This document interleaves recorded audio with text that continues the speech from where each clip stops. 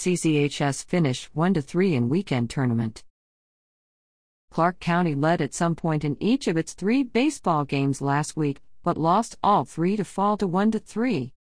The Bulldogs lost to Leroy on February 21st and fell in a pair of games at the Sweetwater tournament over the weekend. Delete Leroy 14, CCHS 2. Sawyer Sullivan struck out 11 to lead the Bears to victory in Leroy.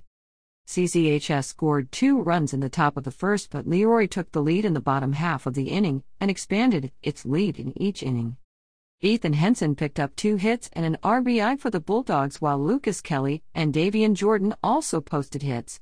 Delete Excel 13, CCHS 9. Kendrick Jenkins homered and had 2 RBIs in the Bulldogs' loss.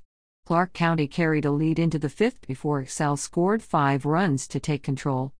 John Anderson had a hit and 3 RBIs, Kelly had a hit and 2 RBIs, and Jenkins allowed 6 runs in 3.2 innings. We gave ourselves many opportunities to win, CCHS coach Will Buford said. A lot of our players haven't played many innings yet. The more games we play, the better we will be. We have to learn how to get ahead and stay ahead, take advantage of their mistakes and minimize ours. Delete Sweetwater 21, CCHS 9. Clark County scored 6 runs in the first, but surrendered the lead in the second.